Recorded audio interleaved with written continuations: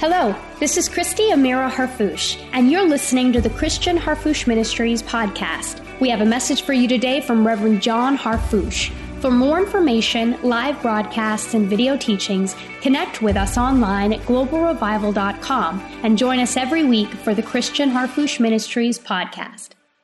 Turn with me in your Bibles to the Gospel of John.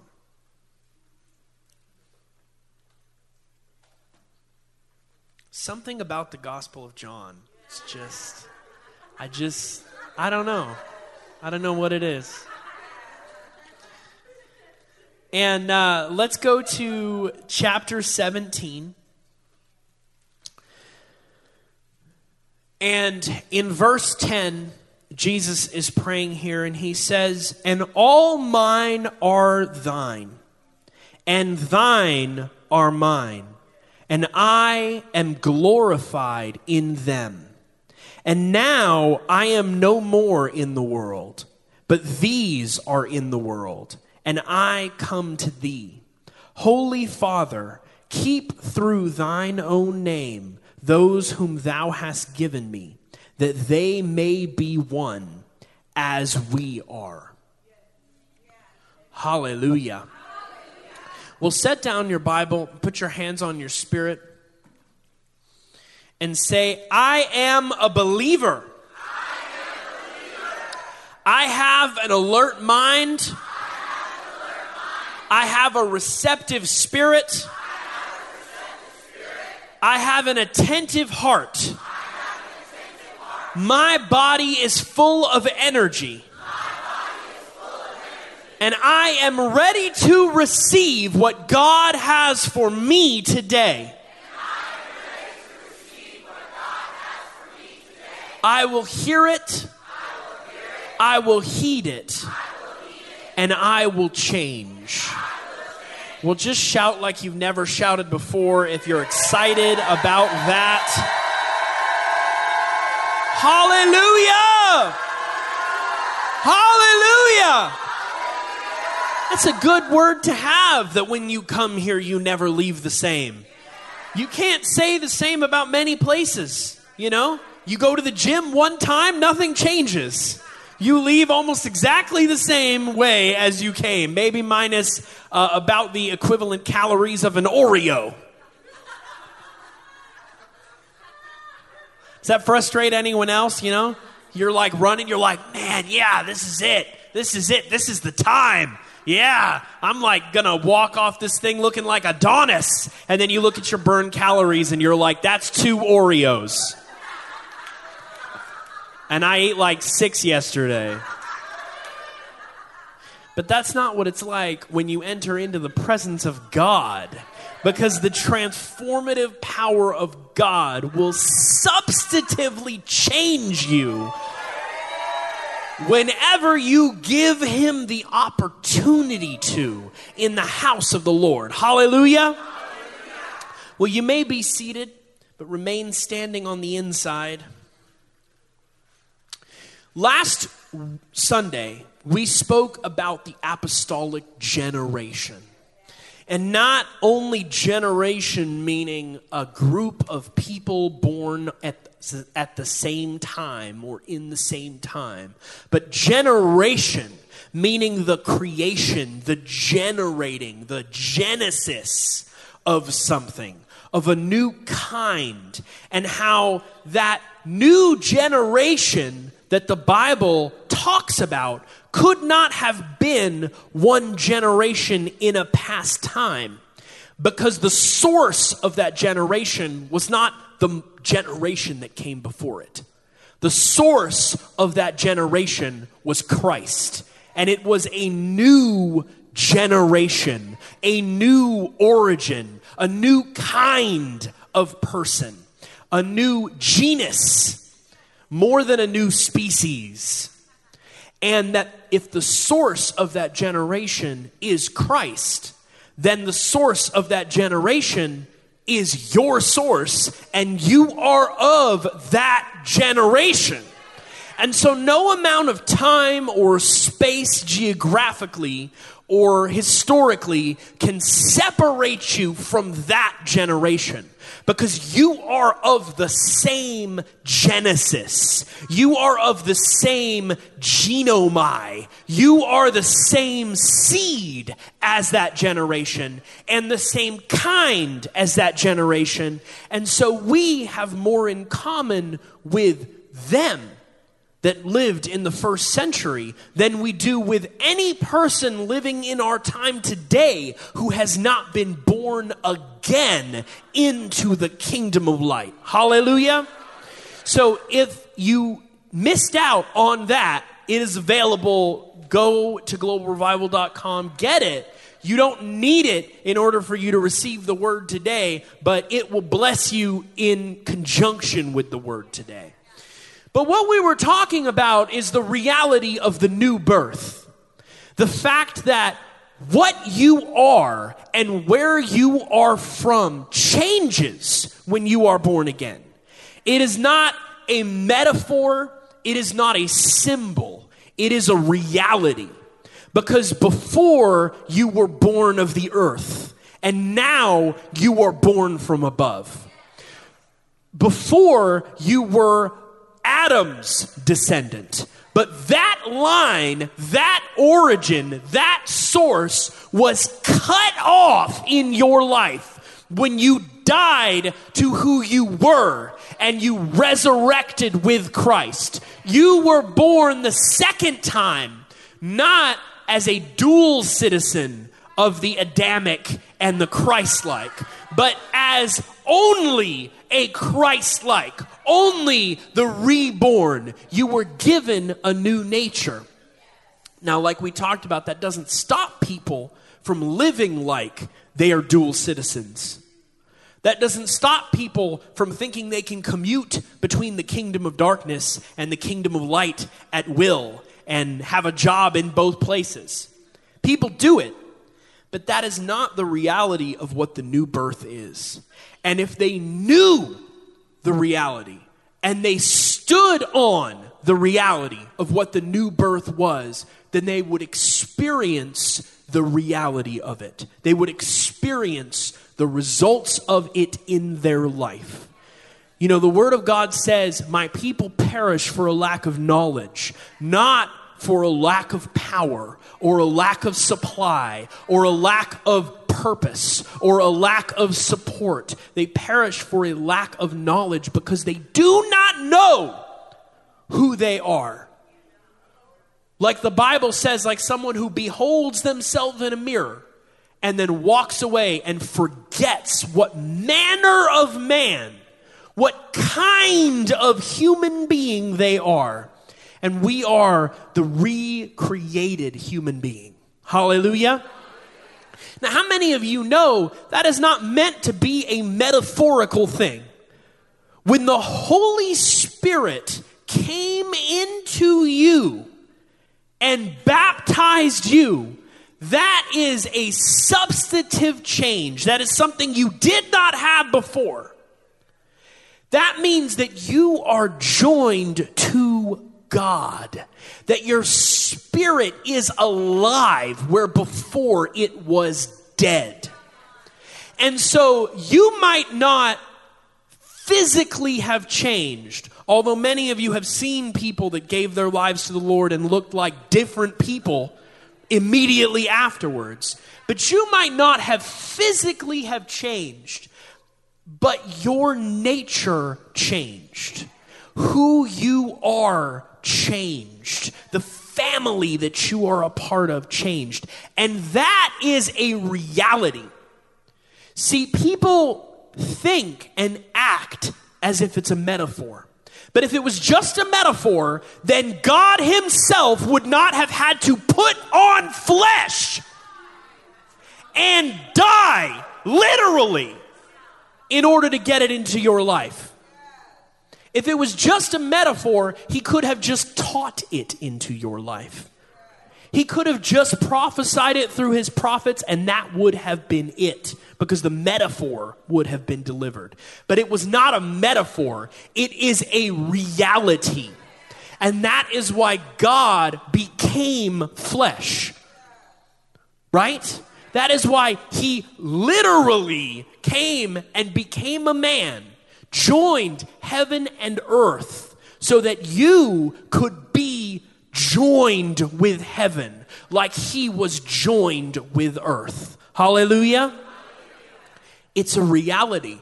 And the reason, and it's meant to be that way in every way. The Bible talks about the fruit of the Spirit, the signs that the Holy Spirit is living in someone, that they have been regenerated is a word that's often used. Generated, generation, regenerated. You get it, right? They've been regenerated. There are gifts and there are signs in their life. Those virtues that are in those people show that they have been changed, that they are a new person. And so that new birth may be spiritual in that you didn't have to become a physical baby and start over growing in the natural all over again. But that does not make that new birth any less real. In fact, we know that the Word of God is the rock that we build our life on when everything else is shifting sand. And so that spiritual birth is, if anything, more real. Can't be more real because you're real, right? Real is kind of a binary thing. You're either real or you're not real. But you get what I'm saying. It is just as real, if not more real, because it is more relevant than your natural birth. It is just as real as the fact that your parents conceived you and you were born into this world in the natural. The new birth is not less powerful than the first birth. God's seed is not less powerful than Adam's seed, than man's seed. Adam's fall does not hold more sway over you than Jesus' resurrection. In fact, Jesus' resurrection was the most overkill thing that God could possibly do. He paid the price in a way beyond. He was like, I'm going to send the very treasure of heaven. Hallelujah. He was like, oh, you want that much? Here's an infinite amount more.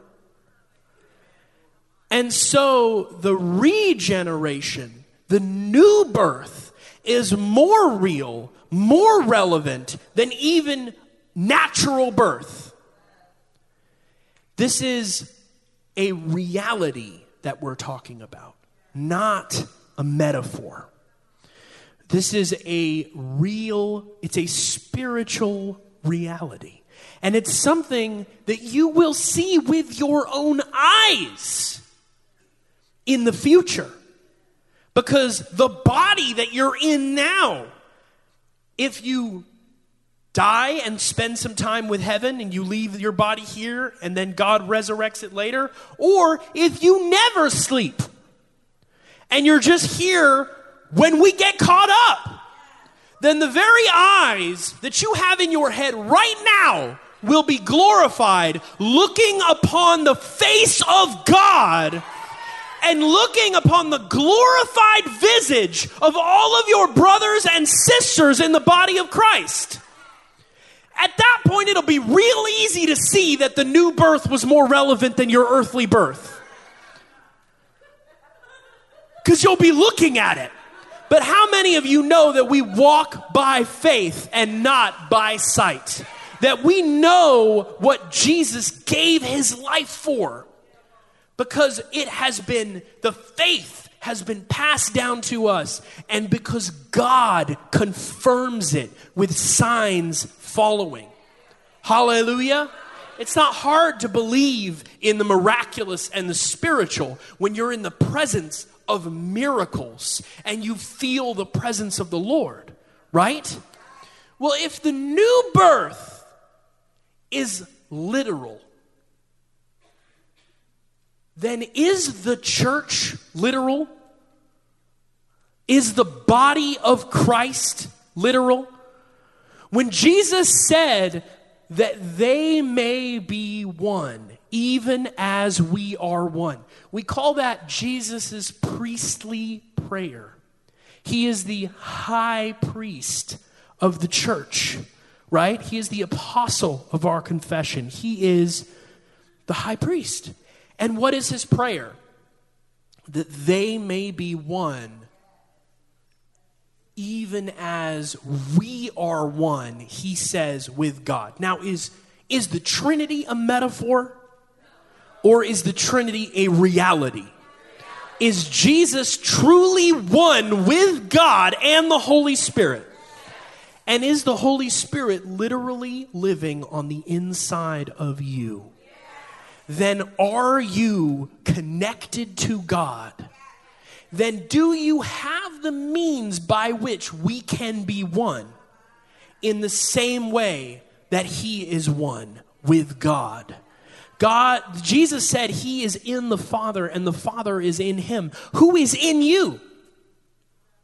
So if you are in the body, if you are in Christ and the Holy Spirit is on the inside of you, then you possess the means by which we can be one in the same way that Jesus and God are one. And that is the destiny. That is the call. That is the reality of what the church is, of what the body of Christ is. And just like that person who is living their life as a dual citizen because they don't know any better, the church is not walking in that unity because for the most part, the church does not know any better. We have a whole lot of people actively preaching against Christ's priestly prayer. A whole lot of people who will do anything in their power to convince each and every one of us that there is no real church. That the church is just a metaphor.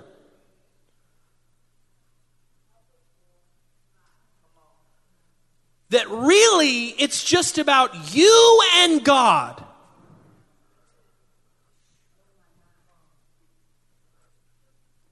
When Jesus said that they may be one, he didn't mean there would only be one of us. That they may be only that one guy. It's you, Steve. It's just you and Jesus. No. That's not what that prayer means. That prayer means that they may all be one. He says that we won't lose any of them. Keep them. That they may be one. How? He defines the manner in which we will be one. That they may be one even as we are one. Now, how many of you know that that is supernatural? That unity is supernatural. That unity is the body of Christ held together by the Holy Spirit, connected together by the Holy Spirit, anointing each and every one of us. It is a supernatural unity. And if you have ever spoken to another human being or a group of them, you know that it's a miraculous unity too. Turn with me to the book of Ephesians, to my favorite chapter, which is chapter 4.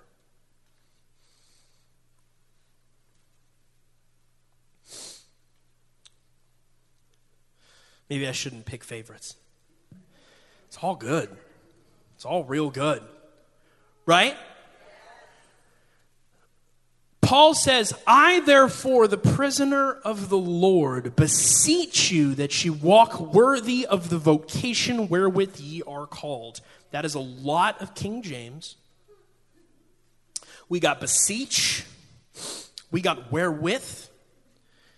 Paul says here, one of the translations reads, God has called you. Live up to your calling. He's saying, I, the prisoner of the Lord, ask you, I beseech you to live up to the call that God has called you to. Well, then he goes on to describe that call. With all lowliness and meekness, with long suffering. How many of you have felt that the Lord has had to give you long suffering to deal with some of your brothers and sisters in the Lord? Forbearing one another in love, endeavoring to keep the unity of the Spirit in the bond of peace. Endeavoring is the meaning of it is, in this verse in the Greek, the meaning of it is earnestly striving to maintain. Earnestly striving to maintain the unity of the Spirit in the bond of peace. There is one body and one Spirit, even as ye are called in one hope of your calling. One Lord, one faith, one baptism, one God and Father of all, who is above all and through all and in you all. One. How many of you know that that is the truth? That is a fact. That he is talking about you. He is talking about the church. There's just one God, one Lord, one faith, one church, one body. I feel as if I say it almost every time I'm in the pulpit, but God does not have multiple bodies. He's not one head with multiple bodies. He has one body, right? But we can recognize that that is the truth. In the same way that we understand that what our destiny is as individuals in the church, to be transformed into the image of his Son, right? We can recognize that this is the truth and also recognize that the church is not walking in this right now. They are not walking in this truth in the way that they need to. There are 2 billion of us. That's a lot of people. If all of those people knew who they were and what they were called to walk in, there wouldn't be 2 billion of us, there'd be 7 billion of us, and the rapture would have happened already. Right?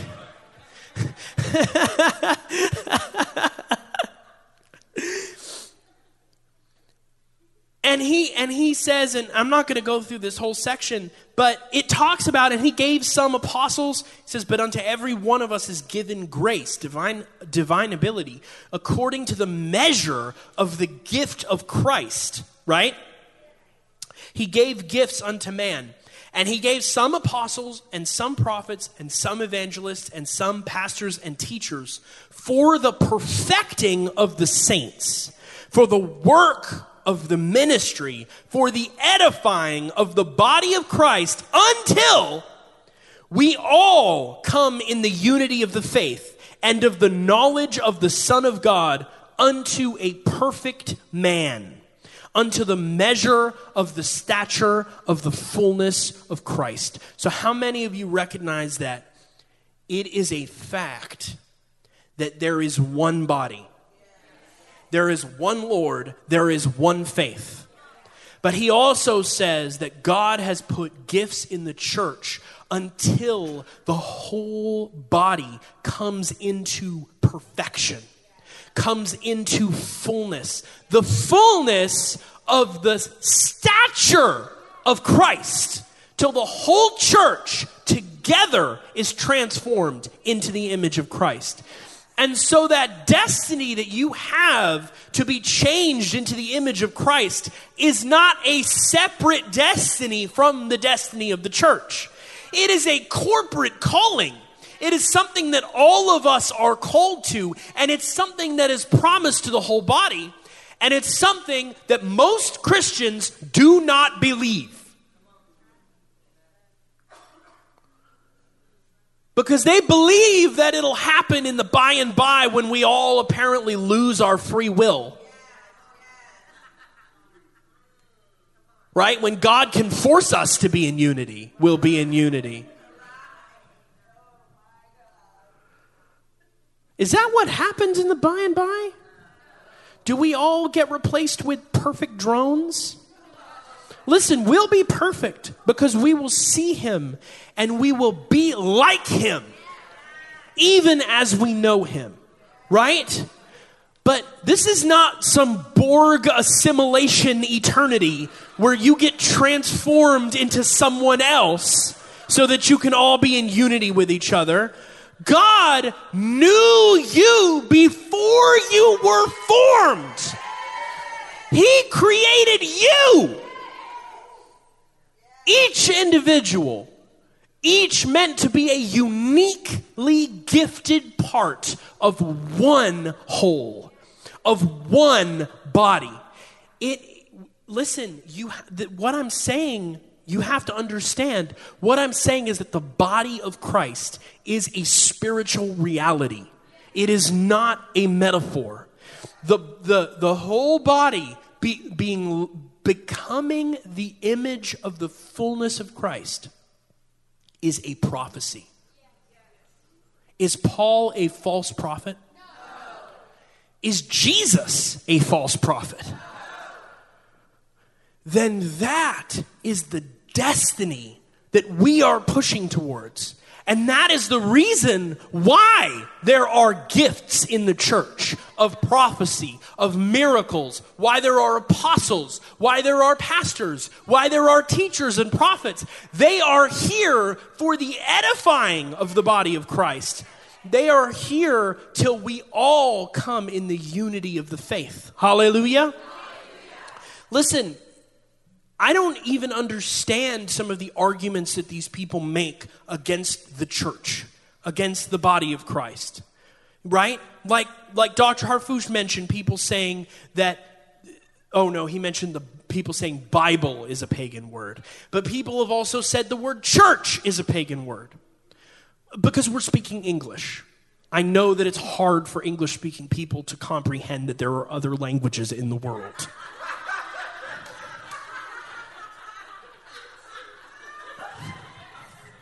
And the word church that we use is a Germanic word, right?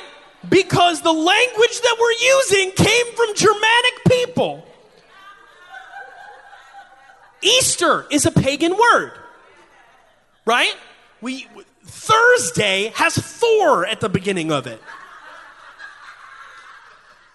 Okay, our days of the week are pagan words. Sunday, Moon Day, Teutots Day, Woden's Day, Thor's Day, Freya's Day, Saturn's Day. Okay? We're speaking English. This is the English language. And the words have etymologies that are less important than the meaning of the word when we say it. The word church in English is a translation of the word that's in the Bible. You know what other word isn't in the Bible?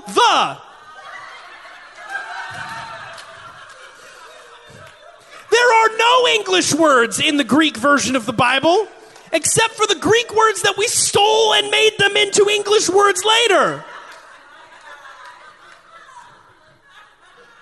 Like Gene. Right? Okay, can we be Christian and still think? Can we have brains? All right. The word Bible means book. The word church is how we translate ecclesia, the assembly. And so you have people saying, church isn't in the Bible. Right? The word church is a pagan word. As if the whole ancient world speaks English, by the way. Just spoilers. There are a lot of ancient churches that just call it ecclesia because they're speaking Greek. Or they call it whatever in their specific languages. So, it's not like the English invented church and forced it into the past.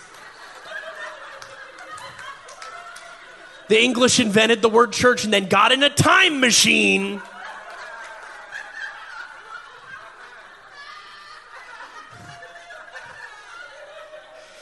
No, listen, what was Jesus talking about when he said, my assembly? What we translate as my church. I will build my assembly. Like these people say, oh, it's not the word church, it's the word assembly. As if that changes the meaning of what Jesus said.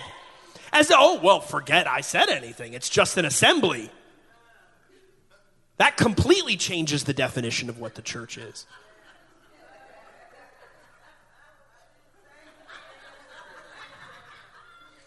That's not how that works, okay? If it looks like a duck,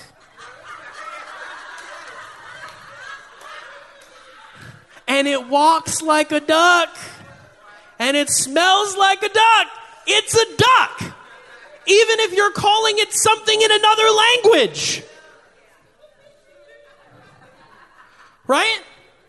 It's like someone at a restaurant telling you, oh no, this isn't chicken, it's poulet.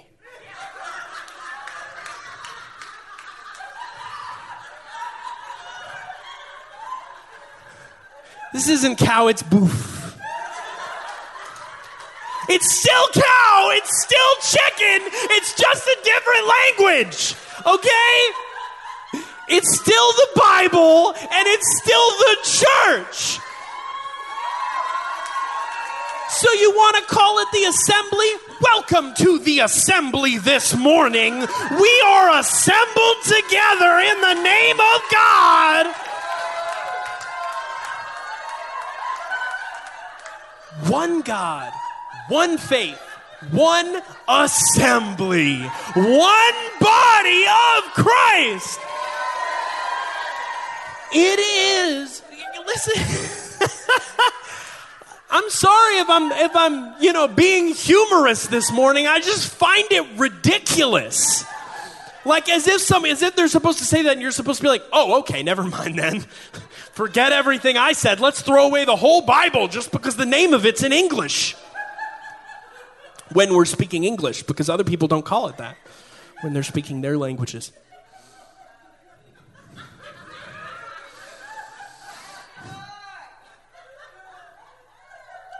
It doesn't matter what you call it. It doesn't matter if you only want to refer to it as ecclesia. Like some people insist on saying Yeshua HaMashiach, as if that's the way they pronounced it back then, which it's not. Spoilers. Right? And if you want to call it whatever you want to call it, the definition of it stays the same. What the Bible says it is stays the same. Hallelujah. The church. This is what, it's crazy. It's crazy. Let me ask you something. If it's all about you and God, just you and God, that's Christianity. Christianity is something you experience all on your own, right? With no one else involved. Then what is a prophet? What is an apostle? What's a pastor?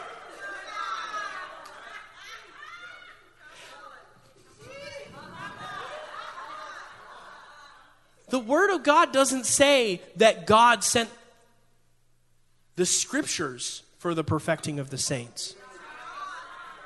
Or sent the literacy for the perfecting of the saints. If you can read, that's all you need.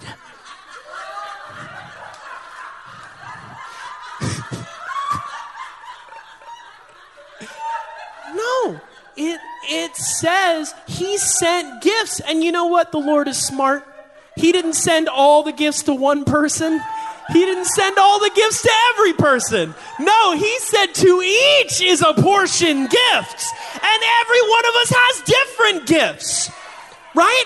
And you know what? If people just read the Bible, the people that claim that all they do is read the Bible do a lot less reading the Bible than they should.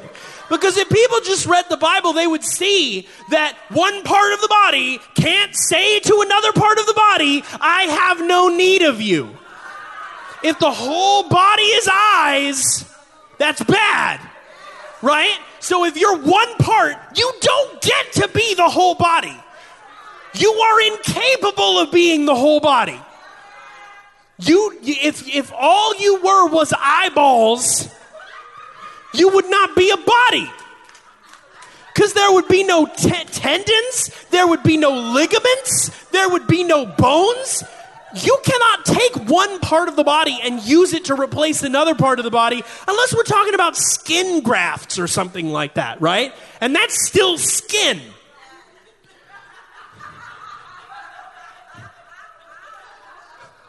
Right? You need every part of the body because the Lord in his infinite wisdom did not give you everything. He gave it to the church. He put gifts where? In the assembly. Tell you one thing, if you want to call it the assembly, can't have an assembly with one person. That ain't an assembly. And the two or three that are gathered, can't be your multiple personalities.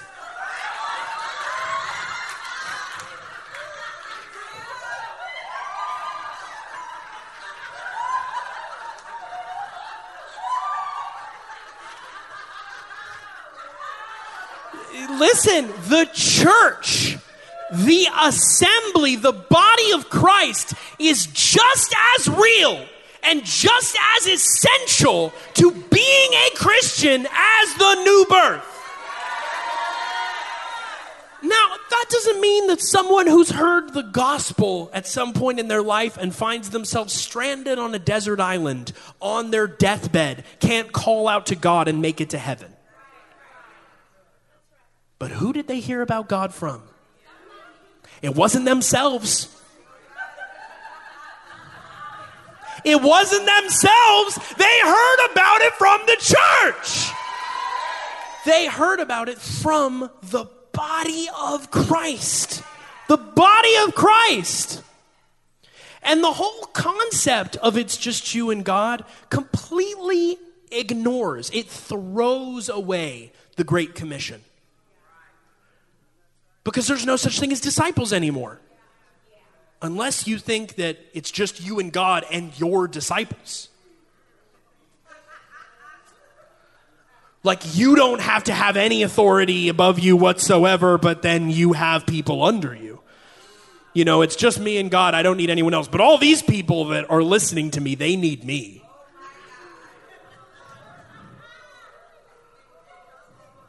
Some people got some pride issues. They're real impressed with themselves and not impressed with anybody else. It makes me wonder what heaven they think they're going to live in. Who they think their neighbors are going to be. They're going to get like their own heaven. Oh, it's just me and God. What are all these other people doing here in heaven?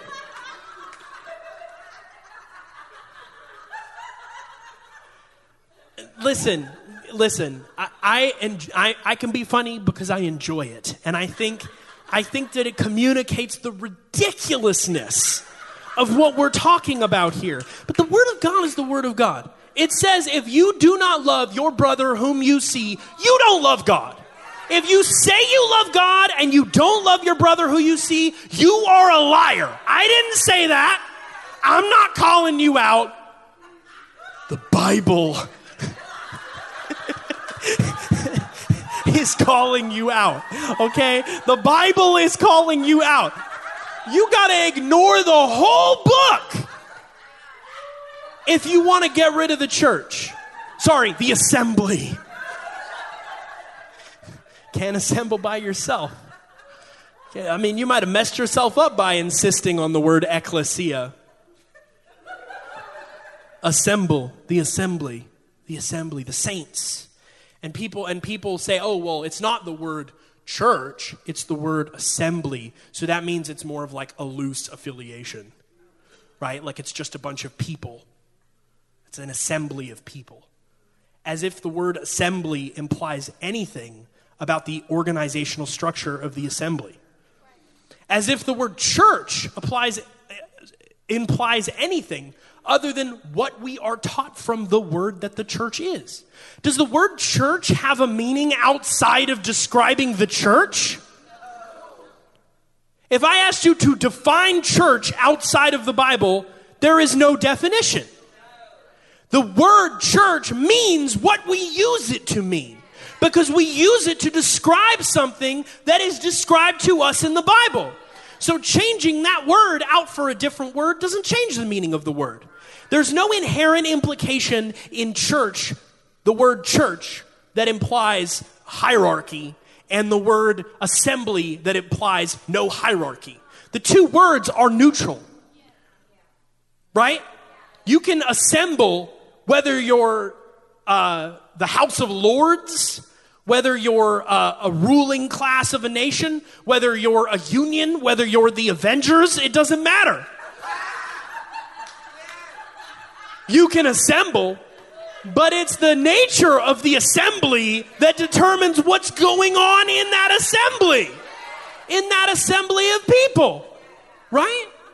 I just don't understand where people get it from, you know?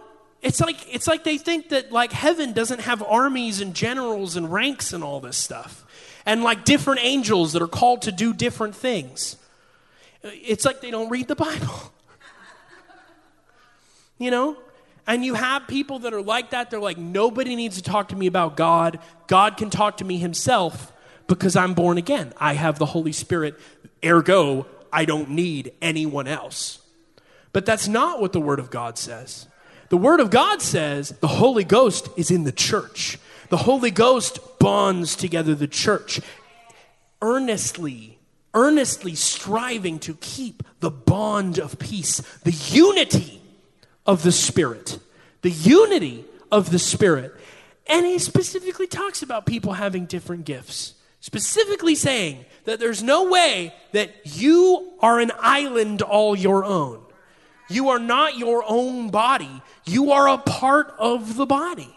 You're a part of the body. And there's a very strong anti any kind of church movement in the world today.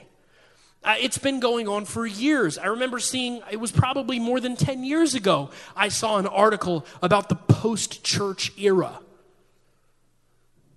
It was in like Newsweek or something like that. And it was talking about all of these new Christian movements that are basically saying, well, you don't need to go to church to be a Christian. Church has nothing to do with being a Christian. Church is just like a school, right?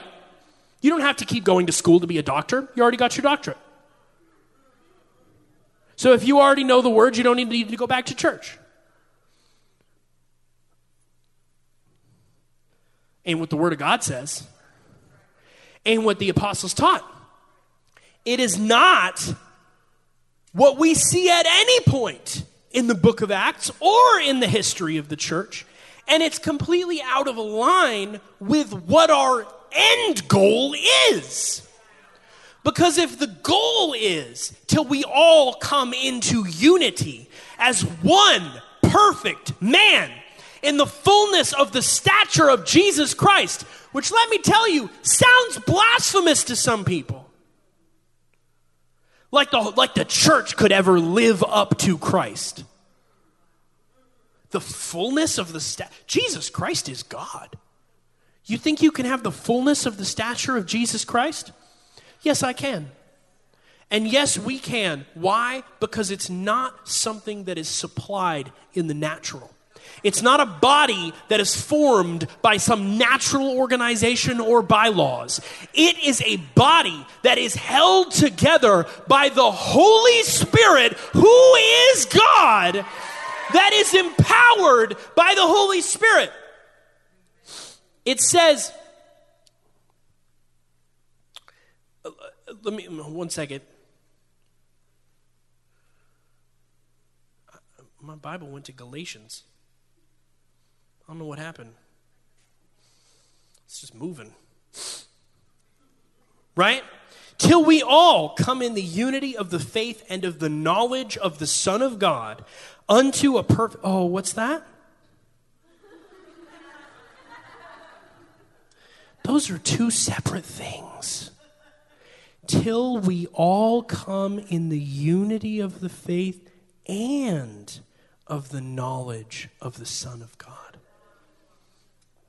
So you could have perfect knowledge of the Son of God, and you would still be out of line if you were separated from the body. You could have perfect knowledge of the Son of God. You believe that Jesus is the Christ? Good. Demons believe it too. And tremble. It doesn't do them any good. You could have perfect knowledge and that wouldn't be enough. Wow. Till we all come in the unity of the faith and of the knowledge of the Son of God unto a perfect man, unto the measure of the stature of the fullness of Christ, that we henceforth be no more children, tossed to and fro, and carried about with every wind of doctrine, by the sleight of men and cunning craftiness, whereby they lie in wait to deceive. And so not being connected to the body, not being a part of the church, not being in the unity of the faith, leaves you susceptible to winds of doctrine, to the sleight of men, to ridiculously unbiblical things that people will try to tell you to get you away from the church and after you get away from the church. And if you don't have the church to tell you straight what the truth is, then you're on your own. You're going to be susceptible. No more children, but speaking the truth in love may grow up into him in all things, which is the head, even Christ, from whom, here you go, the whole body, fitly joined together. From whom? From whom? From whom? No, not finish the sentence. From whom is the whole body fitly joined together? Yeah, just look a few words back. It's right here. Even Christ. Okay. From whom? So the body is joined together by what? And so we're talking about a miraculous joining together, not a member's role. Right? Not a denomination, not a group. We're talking about something miraculous and something real that we're obviously not seeing the fruit of. Is that because of a limitation of the power of Christ? Is that because of some failing of Christ? No. Just like that person who's not walking in the authority that God called them to, not walking in the knowledge that they're a new creation, not walking like a new creation, when the church is not walking as what it is, which is one body fitly joined together by Christ, it is because they need some prophets and some apostles to tell them the truth in love. The truth in love. You still say the truth even if you do it in love. Because telling people something other than the truth is not love. That's just wanting them to like you.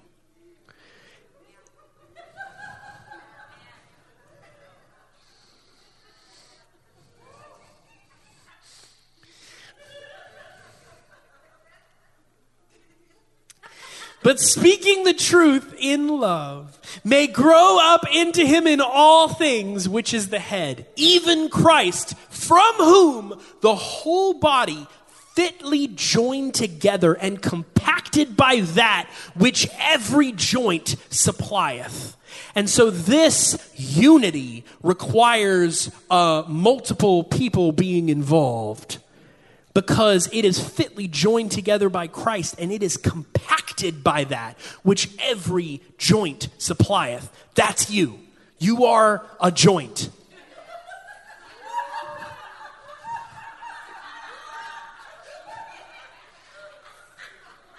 Now, are you supplying something that you have in the natural? No. You're dead to the natural. All that natural died. You're supplying something that God gave you as a part of the new birth. Right?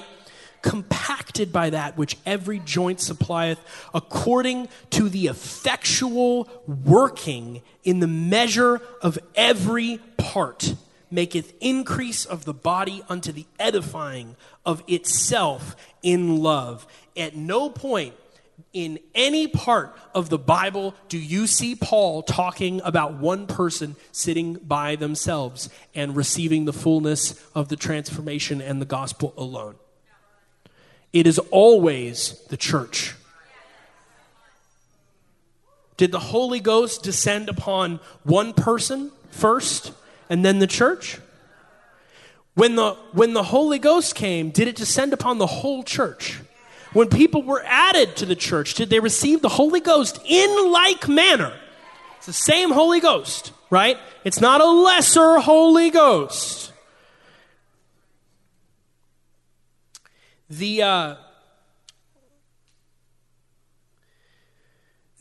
Weymouth translation says, its various parts closely fitting and firmly adhering to one another grows by the aid of every contributory ligament with power proportioned to the need of each individual part.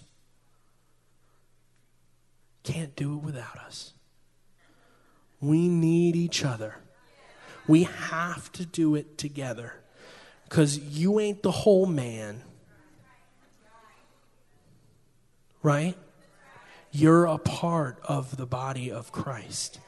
For from whom the whole body closely joined and knit together by the contact of every part with the source of its life. This word effectual working is energio.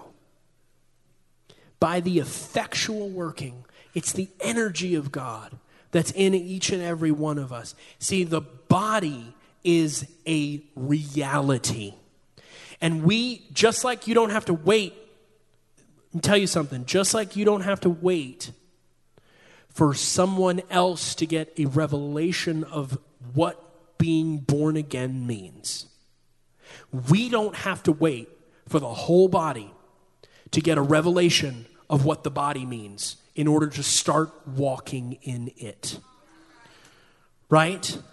We as a group, as a tribe, as a piece can operate as a body perfect. We can operate together and lift each other up and lift those up who are not necessarily a part of our family directly because they're all a part of the body. When one part of the body rejoices, the whole body rejoices. When one part of the body suffers, the whole body suffers. There's no separation. There's no division. But we don't have to wait. And you don't have to wait to experience this for everyone to experience it. We can experience it, and that can spread like a little bit of leaven leavens the whole lump. Hallelujah. And we're talking about something real here. We're talking about something more real than the natural because we're talking about the Word of God. Do you know, the Bible says if someone's hungry, what good is it if you say, be filled? Right?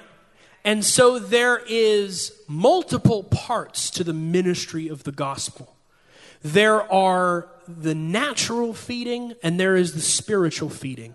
There is natural reaching out and there is spiritual reaching out. If you have a family, there's a care that you have for one another. If you have a good family and you take care of each other in a way, right? The church is like that. We all are compacted together in love. When we love one another, Not with phileo, we might. Not with brotherly love, we might. Not with natural love, we might. Right? In the case of like our spouses and children, I hope absolutely that we do. But with agape, the God kind of love, the kind of love that speaks the truth, but not out of any motivation, but the love for the person that you're speaking the truth to, so that you can help them and free them from whatever snare or weapon or lie or attack that the enemy is throwing up against them. See, the body has to be a real body. The church has to be a real church. Just calling yourself a Christian does not do anything if it doesn't do anything. If you're not pressing into the things of God and doing the supernatural, and you're not caring for your brother and sister in the Lord, then you're not doing anything in the body. You're like a dead arm. Now, how do we do something?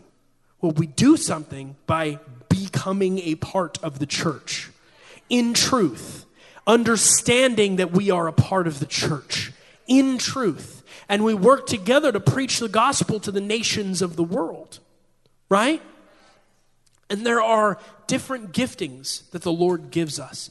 You don't have to feel sad that you don't have a particular gifting that someone else has, or think that you can't serve God unless you're called to be a prophet or you're called to be an apostle. That's ridiculous. When God made you, he made you with a purpose. And when he made you born again, he fulfilled what you were meant to be, and he gives unto us gifts. Now, the word of God says to covet earnestly the best gifts. So you can say, Lord, I want to do that, and that's good. When you see someone casting out devils and you say, Lord, I want to do that, that's good. He will give you the ability to do that. But there are offices and there are giftings in the church. There are different functions and there are different strengths that each and every one of us has. And when we work together, we're far more powerful than when we don't work together. Does that make sense? And so it's just like the word says, be ye doers and not just hearers of the word.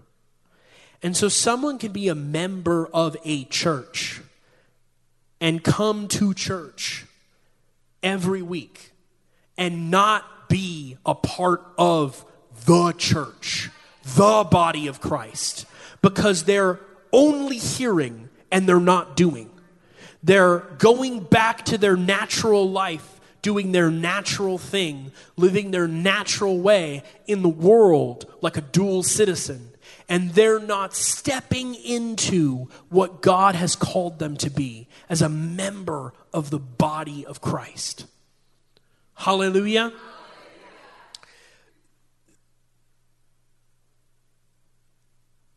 What I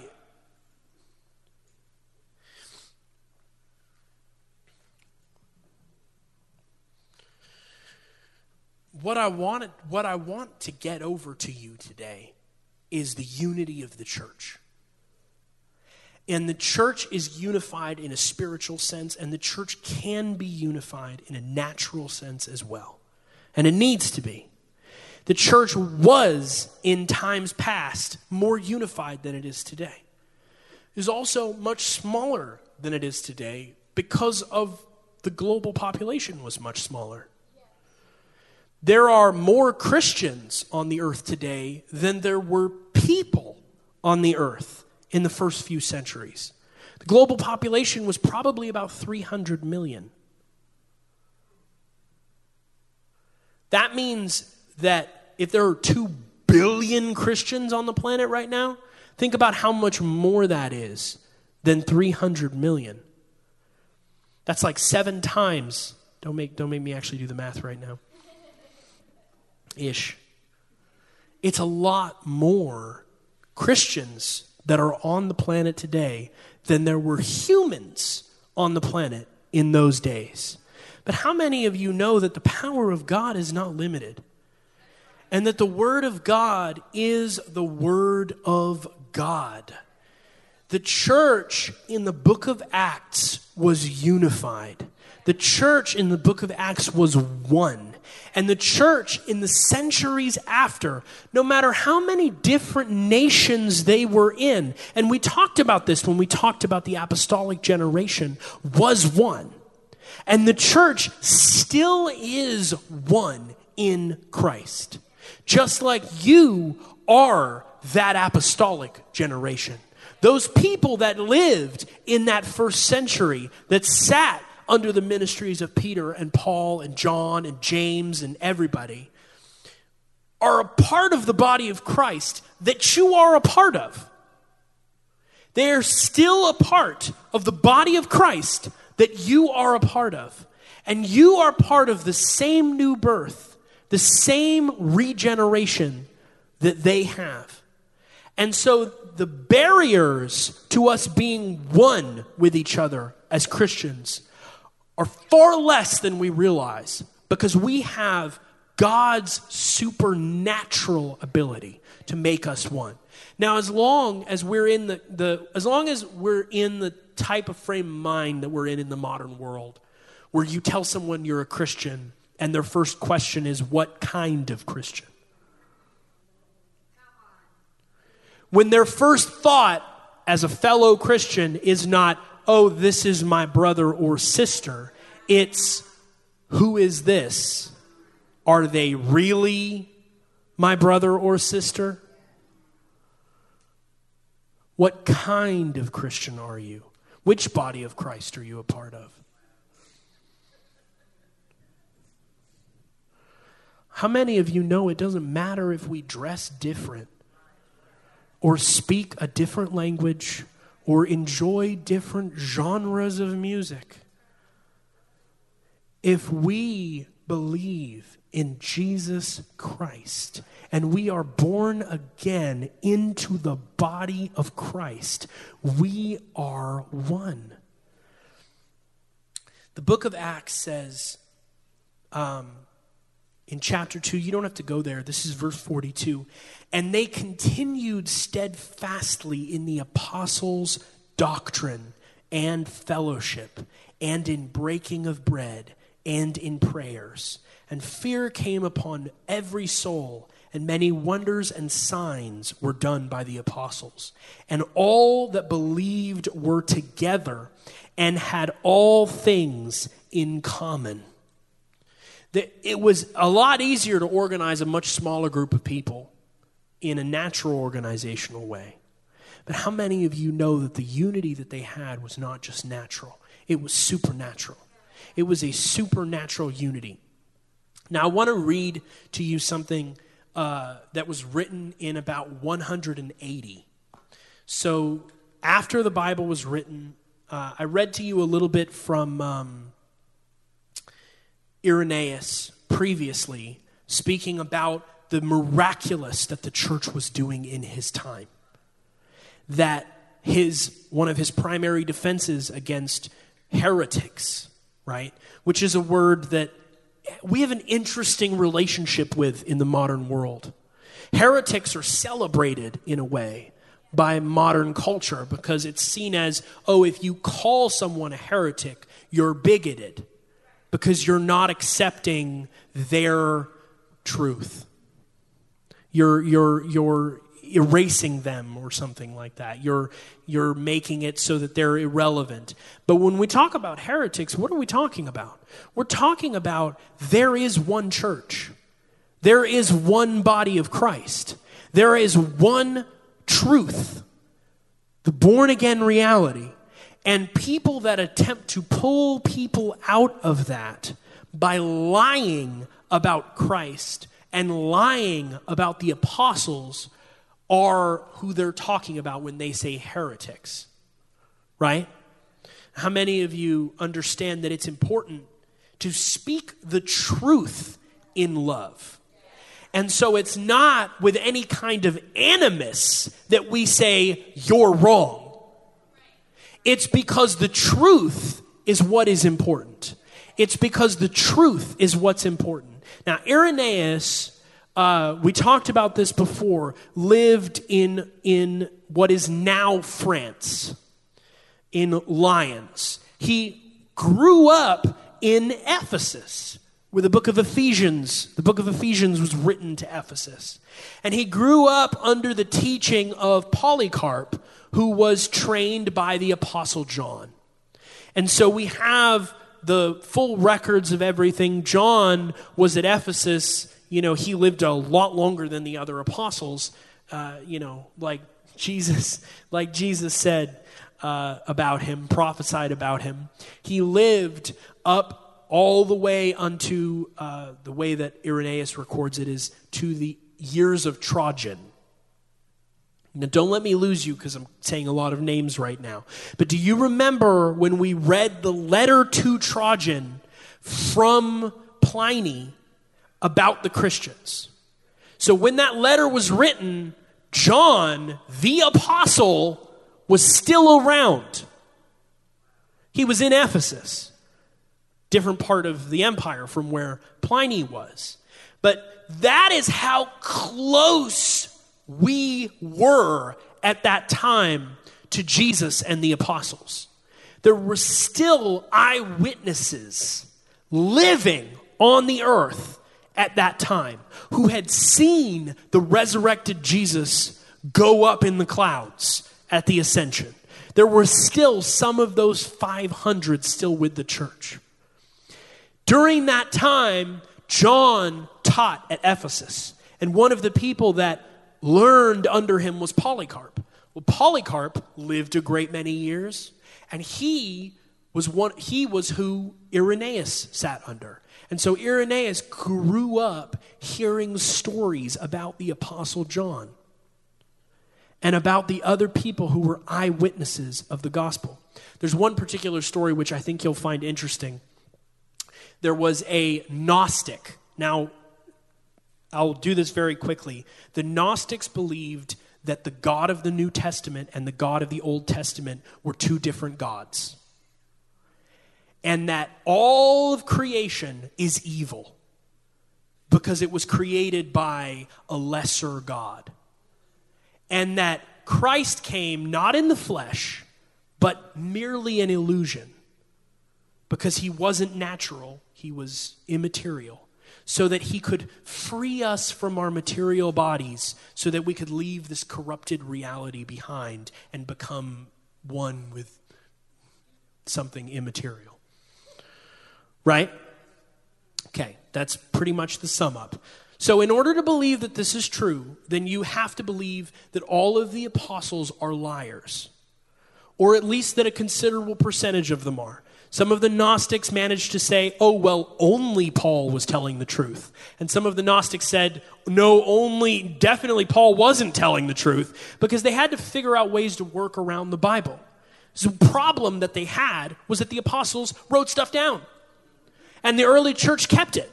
And so we had the records, and so it was really hard to lie about what it was that the apostles taught. It was really hard, and these people were working overtime to do so. One of them was around in Ephesus when John was still here. And this is one of the stories that Polycarp told Irenaeus, that John walked into the baths, and he saw that he was there, and he said, let's leave before this whole place collapses, because the enemy of God is here. Which is pretty funny. You've got like stories. He's got stories about the Apostle John that you've never heard. Because his teacher was taught by the Apostle John. So that's the time frame that we're talking about. It's 180 when he's writing this book from what is now France, what was then not France. 180, it's 150 years after the ascension. And he is writing a book that is called Against Heresies. And he goes systematically through all of these different groups of people who are all separate from the church. They're not in the church. They've started up their own thing. And he goes individually through each one and shows in the Word of God and in all of the history that they have that they're wrong, that what they're saying is obviously not true, right? And he starts speaking, and part of his argument is basically my whole message last week. So I read it. I was like, oh, wow, okay. Irenaeus is preaching my messages over here. This is in Against Heresies. It's in the first book of Against Heresies. The church, though dispersed throughout the whole world, even to the ends of the earth, 180. Okay? Christianity, still illegal. People still getting fed to lions, still being burned at the stake. We got the literal underground church, and he's writing this. The church, though dispersed throughout the whole world, even to the ends of the earth, has received from the apostles and their disciples this faith. She believes in one God, the Father Almighty, maker of heaven and earth, and the sea and all things that are in them, and in one Christ Jesus, the Son of God, who became incarnate for our salvation, and in the Holy Spirit, who proclaimed through the prophets the dispensations of God, and the advents, and the birth from a virgin, and the passion, and the resurrection from the dead, and the ascension into heaven in the flesh of the beloved Christ Jesus, our Lord, and his future manifestation from heaven in the glory of the Father, to gather all things in one, and raise up anew all flesh of the whole human race, in order that to Christ Jesus our Lord and God and Savior and King, according to the will of the invisible Father, every knee should bow, of things in heaven and things in earth and things under the earth, and that every tongue should confess to him, and that he should execute just judgment towards all, that he may send spiritual wickedness and the angels who transgressed and became apostates, together with the ungodly and unrighteous and wicked and profane among them, into everlasting fire. But may, in the exercise of his grace, confer immortality on the righteous and holy, and those who have kept his commandments and have preserved in his love, some from the beginning of their Christian course, and others from the date of their repentance, and may surround them with everlasting glory. Familiar? Okay, so we're on the same page here with Irenaeus. Would you say we're on the same page? As I have already observed, the church, having received this preaching and this faith, although scattered throughout the whole world, yet, as if occupying but one house, carefully preserves it. She also believes these points, just as if she had but one soul, and one and the same heart, and she proclaims them and teaches them and hands them down with perfect harmony, as if she possessed only one mouth. For although the languages of the world are dissimilar, yet the import of the tradition is one and the same.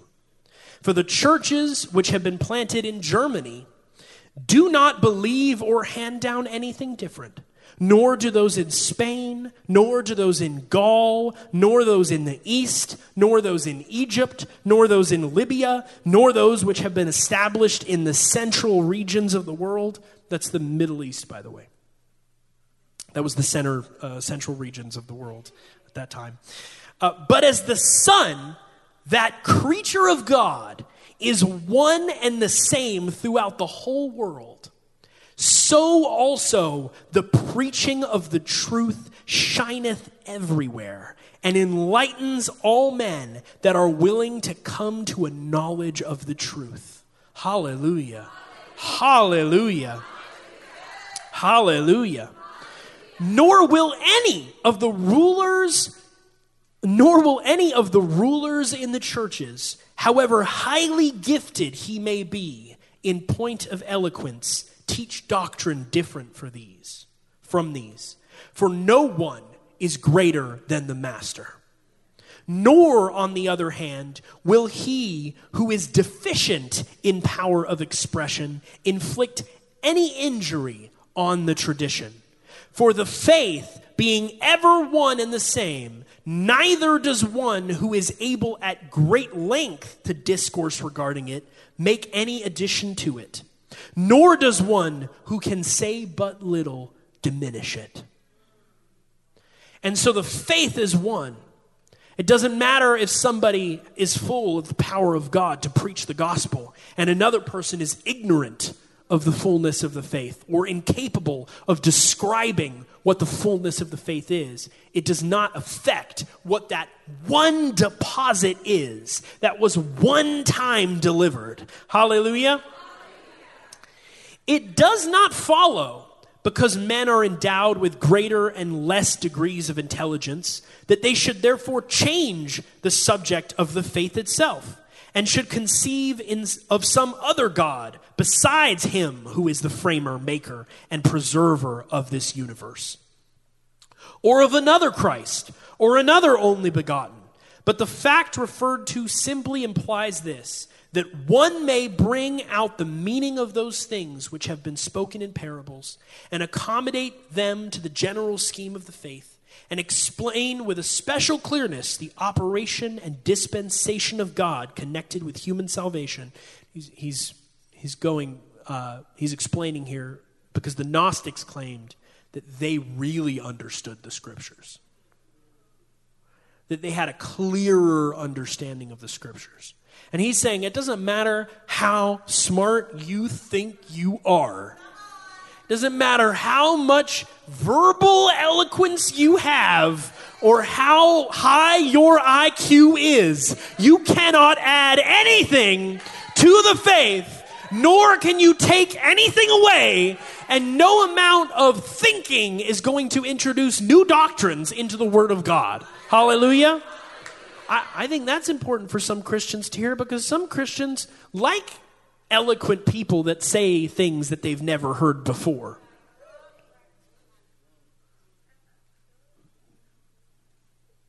I'll leave that there. Later on, he talks about the deposit of the faith, and he talks about the fact that the apostles handed the faith down to the church. And the reason he does is because he says, listen, all these people are claiming that they know what the Word of God is, but how much more do those who were actually trained by the apostles understand what the deposit of the faith is?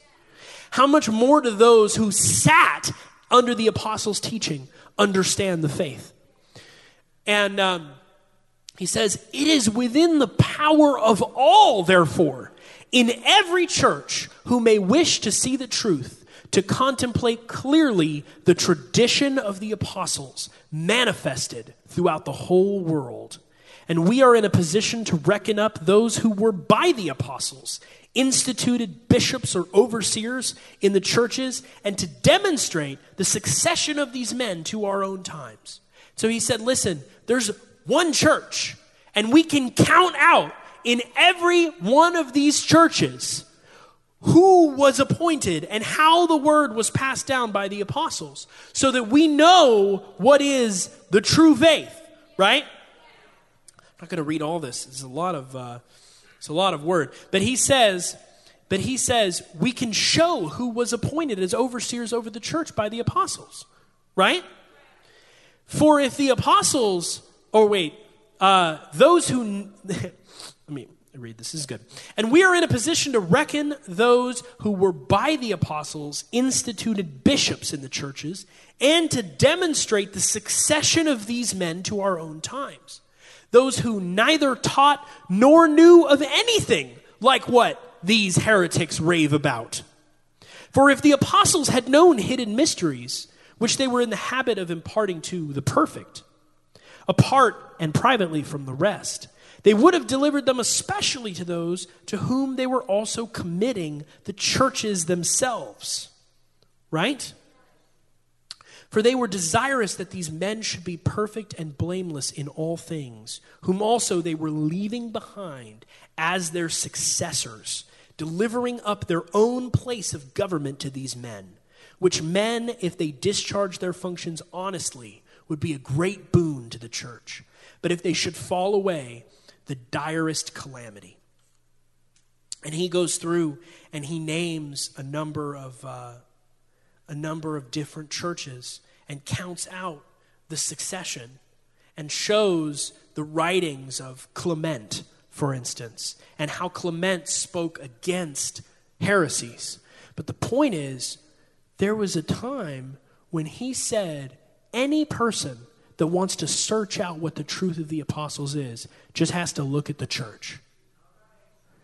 Just go to the churches and you will see that everywhere in the world they teach the same message. They teach the same word. There's one more thing I want to read you that I like a lot.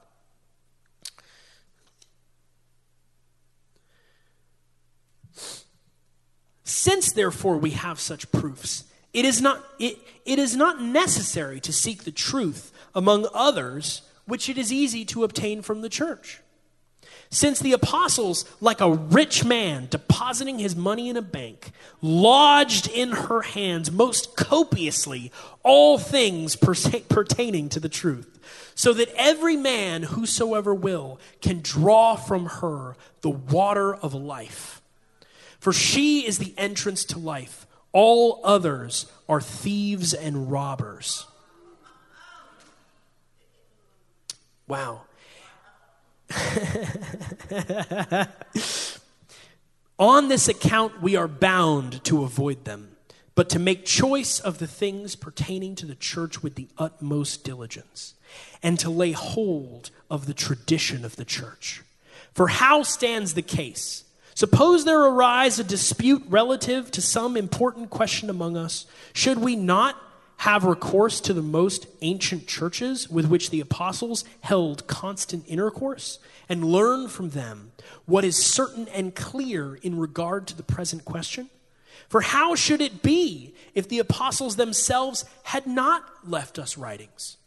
Would it not be necessary in that case to follow the course of the tradition in which they handed down to those to whom they did commit the churches?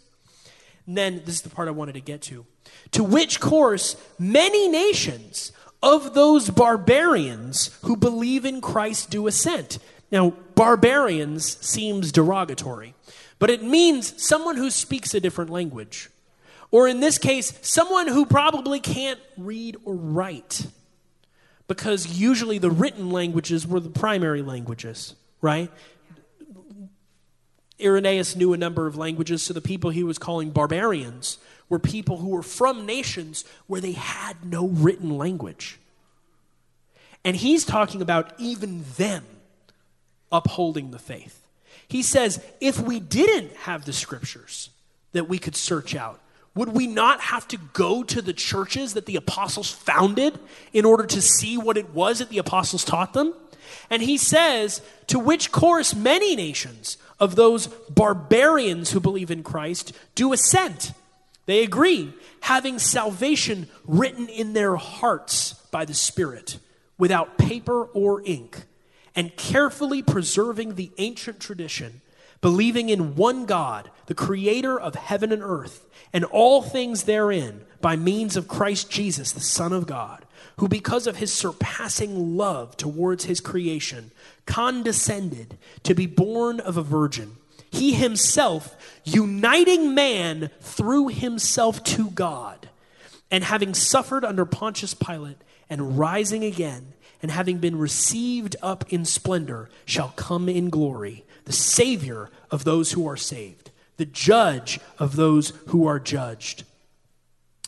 It says, those who in the absence of written documents have believed this faith are barbarians, so far as regards our language. But as regards doctrine, manner, and tenor of life, they are, because of the faith, very wise indeed. and they do please God, ordering their conversation in all righteousness, chastity, and wisdom.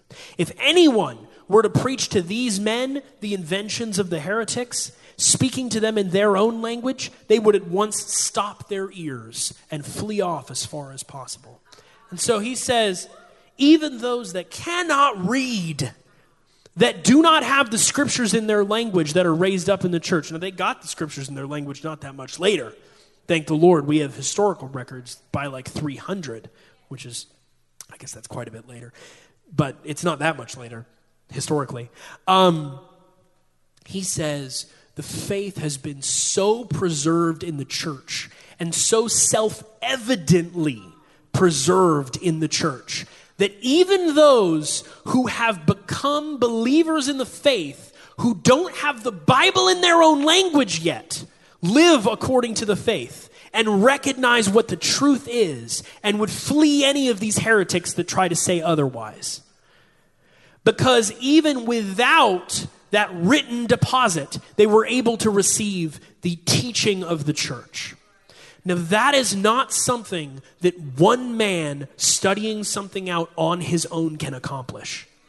Reaching the world in that way and transforming people's lives in that way all over the world, regardless of culture or background or language, is not something that could have been accomplished by a book or by one person with that book.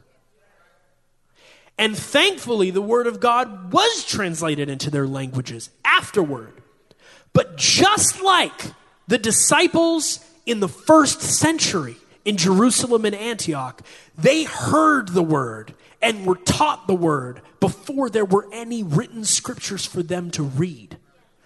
And that Word was preserved in the church. And up until that time, and for many hundreds of years after, that Word was preserved. Now, why is this important?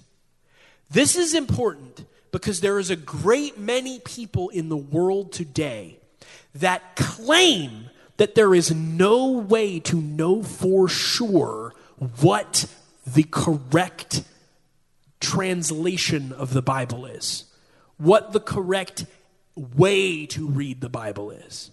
And so they make understanding the doctrine of the Lord a matter of opinion.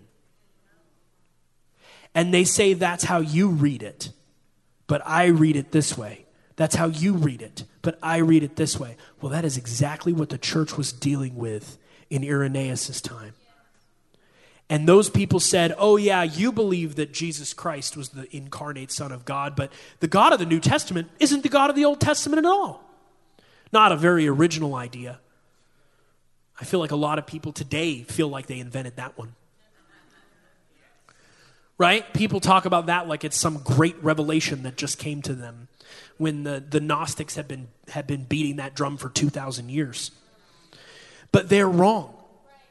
And that's the important part. We know that they are wrong because we have the preserved Word of God and the preserved history of the church that preserved that Word and taught that Word and tells us the right way to read that Word. Now listen, I believe that the Word of God is divine.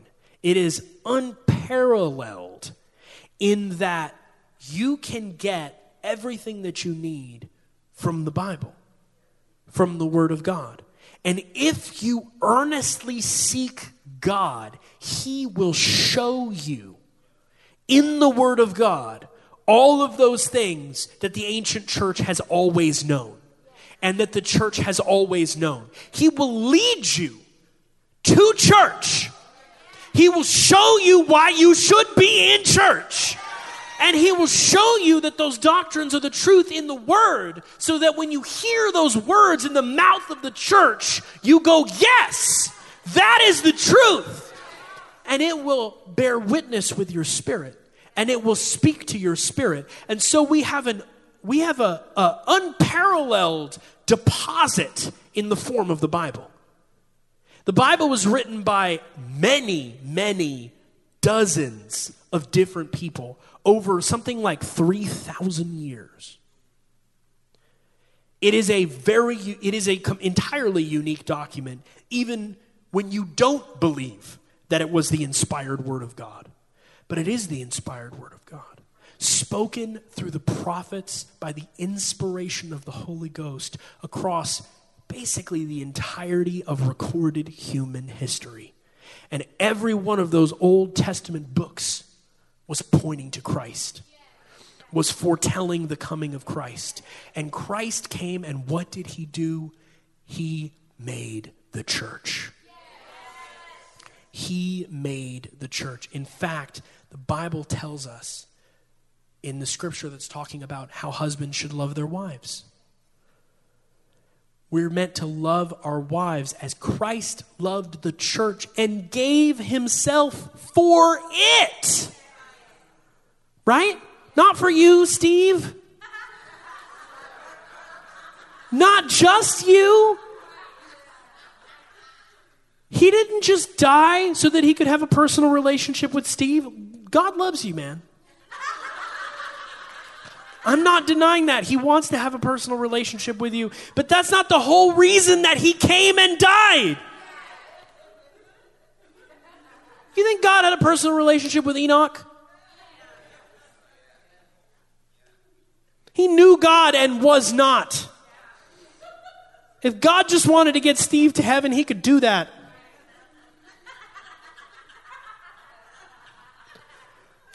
But he didn't come for just Steve.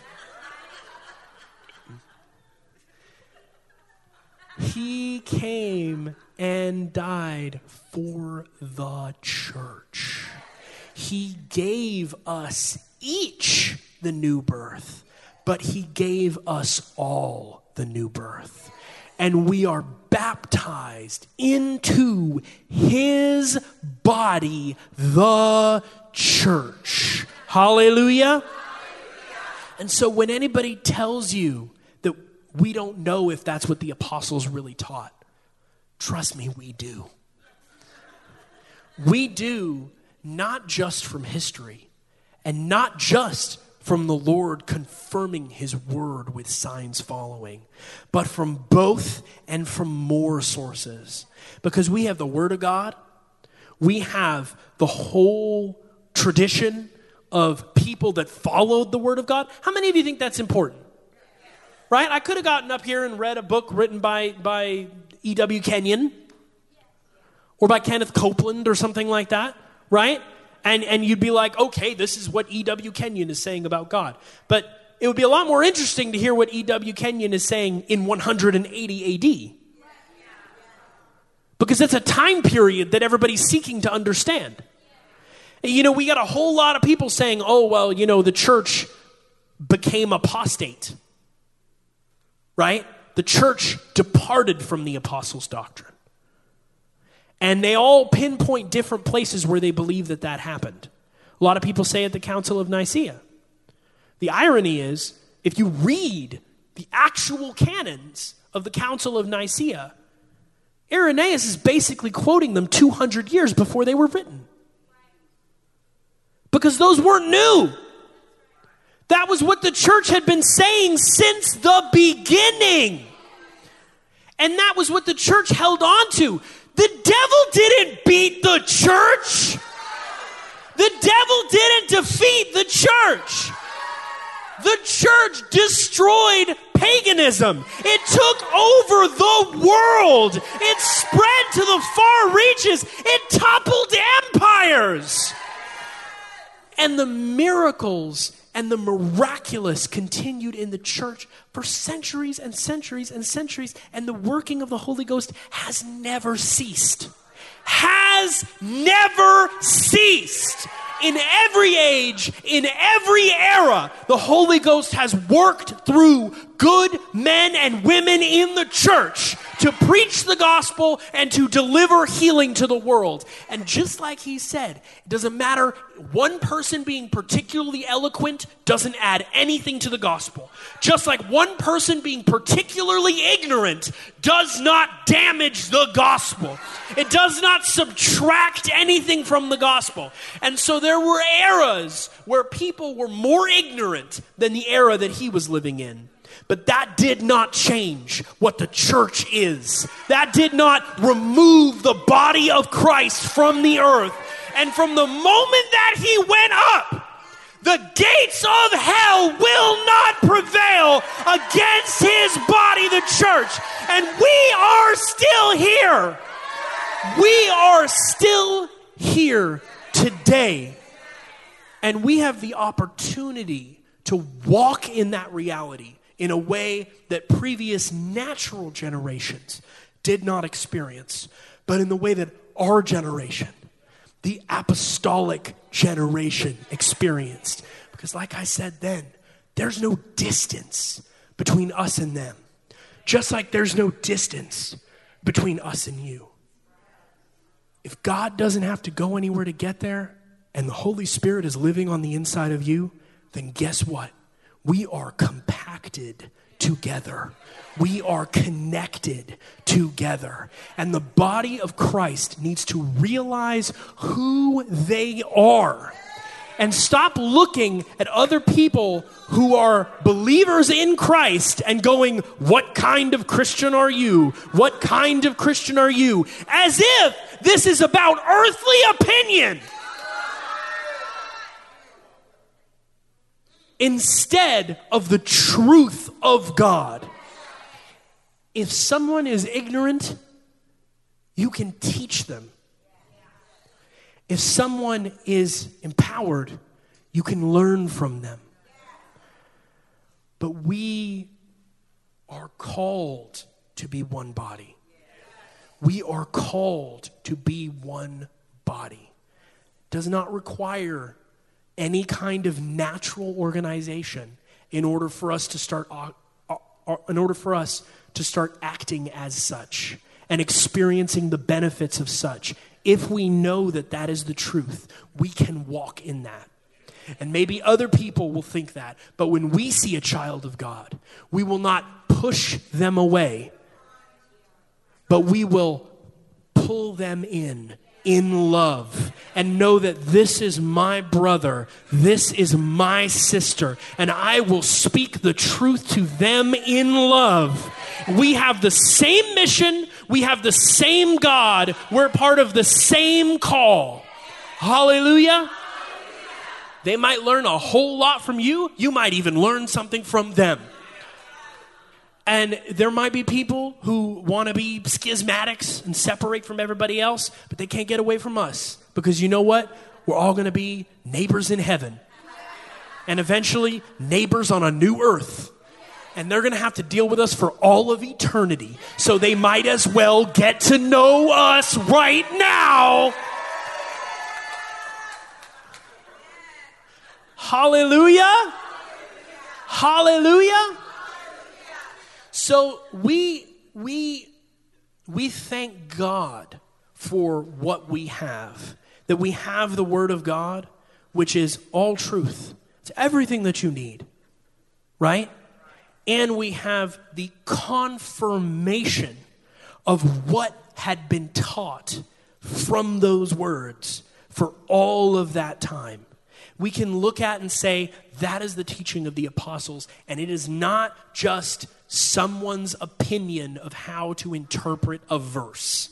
It is confirmed throughout history what the teaching of the church was, and you can't get that without the church. You can't get that without the church. The truth is, if it's just you and God and you and a Bible, then you have no authority with which to say this is true and this is not. But if you know the church and you have the church, then the church is your authority. The church is your authority. Thank God that we have the Word of God.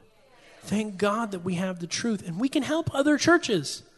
You know, listen, there's other pastors and teachers and leaders and churches that might be misled by one wind of doctrine or another. And they might be deficient in their understanding of the reality of Scripture. But our call is not to go ill. You're not a Christian. right? Our call is to go, well, listen, you want to see some miracles? Come on over. You want to see if miracles are today? I'll pray for you right now. You want to hear what tongues sounds like?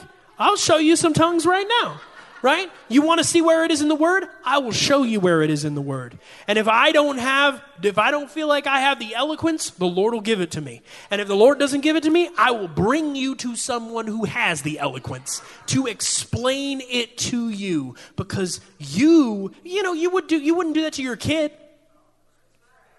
Right? If your kid came up to you and had a misunderstanding in Scripture, right?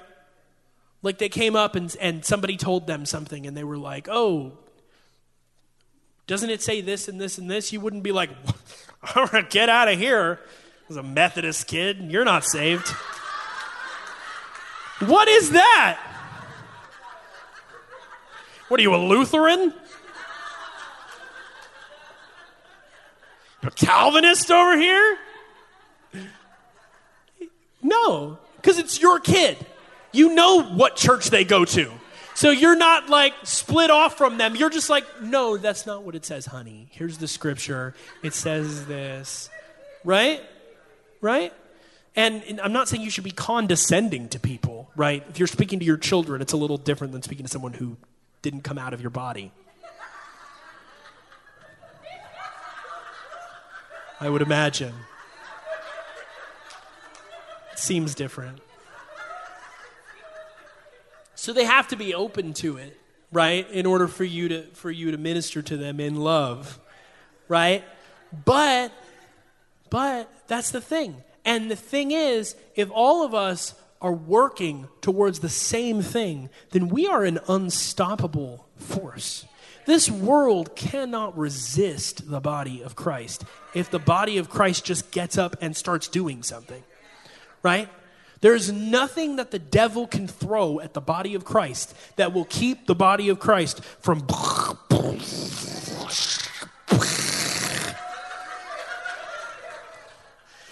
advancing by stepping on scorpions and snakes. There is no barrier, there is no wall, there is no weapon. The only thing that he can do is try to keep the body of Christ from getting out of bed in the morning. The only thing he can do is try to stop the body of Christ from knowing what their authority is. Trying to separate the body of Christ into a bunch of different smaller pieces so that they are limited in their ability. You know, I said this before as well.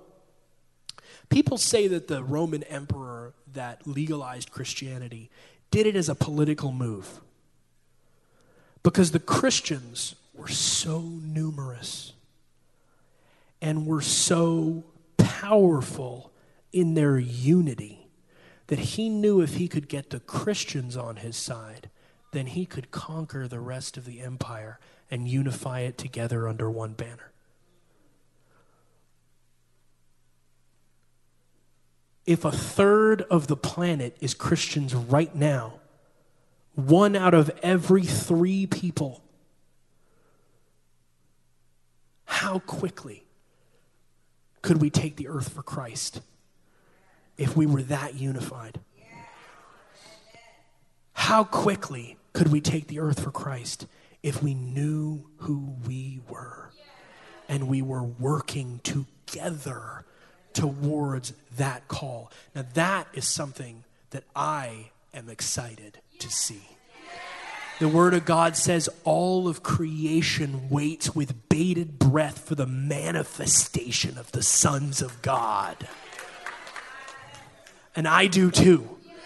Because when you think about a whole body of Christ all over this planet walking in the fullness of the stature of Jesus Christ, walking like the apostles walked in that first century, walking like Dr. Harfouche walks every day right now when he's walking around, walking in any amount of an understanding of who they are.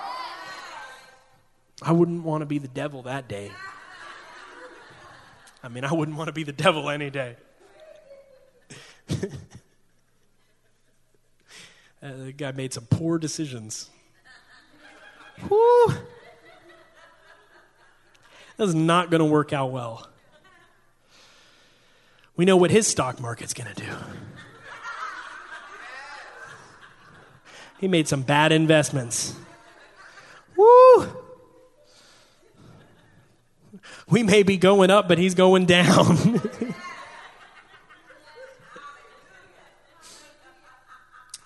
Well, stand up on your feet, Church of God.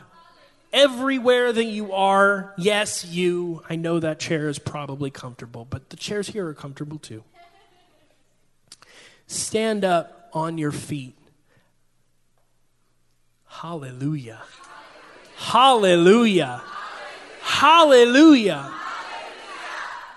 How many of you know that understanding the reality of the new birth is life-changing? Our identity, knowing who we are, is life-changing.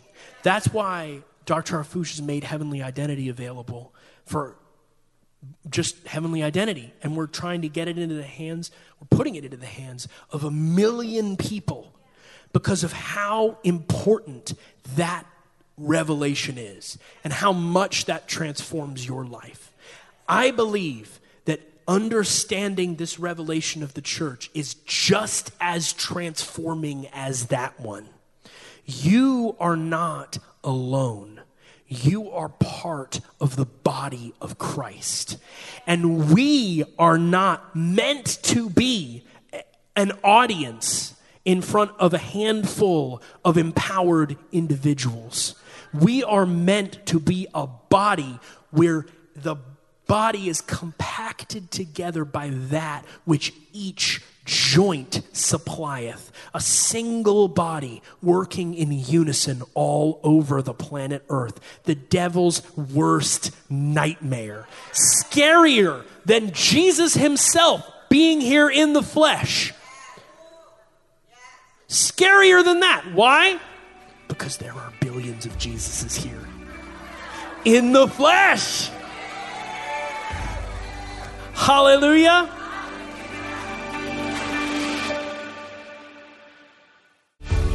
Thanks for joining us on the Christian Harfouche Ministries podcast.